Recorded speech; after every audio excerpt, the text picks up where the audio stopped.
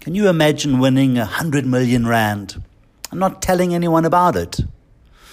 I find it rather hard to imagine anyone being so unmoved by this good fortune that they don't let at least a little bit of that joy break through. Now, can you imagine a friend whom you thought was dead walking into your home and making you a fantastic breakfast, as he'd done so many times before? Wouldn't you want to call all your friends together to share in that special feast? How could this good news not change your life in profound ways? Peter and the apostles had received the best news ever, that Jesus was alive, that he really was their Lord and Savior, and they could not bottle this good news inside themselves. This good news simply bubbled out of them and led them to preach the resurrection of the Lord, and even more, to do miracles of healing in his name. And here were the religious leaders of the time telling them to be quiet, to not say or do anything about the good news of the resurrection. The response of Peter is quite simple. We obey God, not man. We must do what is right, not what is expedient. We must do what God has written on our hearts, and not what our deepest fears dictate. The gospel gives some idea of what God wants from us, as he wanted from Peter. Our response to God's love for us is to offer ourselves in service to others. Peter, do you love me? Feed my lambs. John, do you love me? Tend my sheep. Thandi, do you love me? Feed my sheep. My experiences over the past few days have given me some insight into how the Church of Johannesburg needs to be loved, fed, and cared for. At the pre-synod gathering held at the cathedral on Friday and Saturday, 3 key ideas emerged: ongoing formation, recognition, and respect. Much of what was said over the past few days, in each of the 3 themes and 14 topics, pointed to the need for ongoing formation.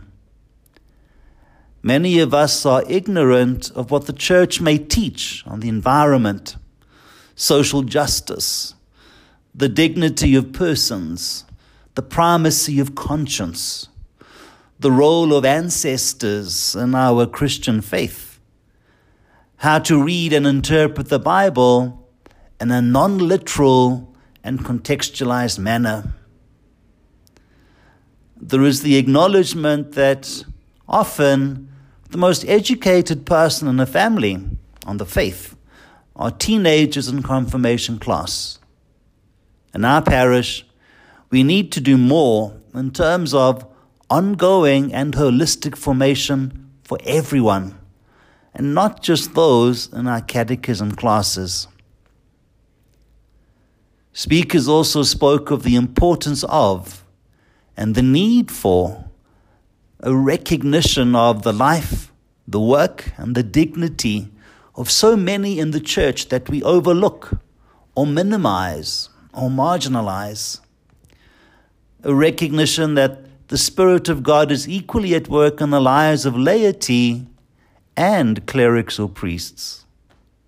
A recognition that God's Spirit calls both men and women to lives of service, even ordained service. On the idea of respect, one of the speakers used Cardinal Bernardin's idea of a seamless garment of life to encourage the creation of a culture of respect in the church. The seamless garment of life, as used by Cardinal Bernardin, meant that all life is sacred and has dignity, whether it's the unborn, the old and sick, or the convicted murderer or rapist. From its beginning to its end. All life in its many varieties and manifestations is to be respected and protected. So can we talk of something called the seamless garment of respect? The idea that we are called to respect each person in our parish community, and even more broadly in the world.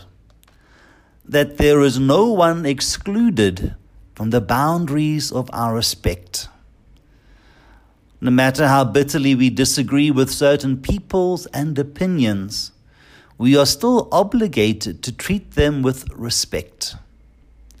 Imagine how our church would change if we learnt how to listen and speak with respect. Those who led listening circles within our synod spoke of the grace that participants had received through their participation, such as an experience of healing and a sense of God's presence. When I read that in the report, all the hard work and the pain and frustration which I and the organizing committee have felt during this process became worth it. This grace and this healing arose because people felt listened to, and that they and their often painful stories were recognized.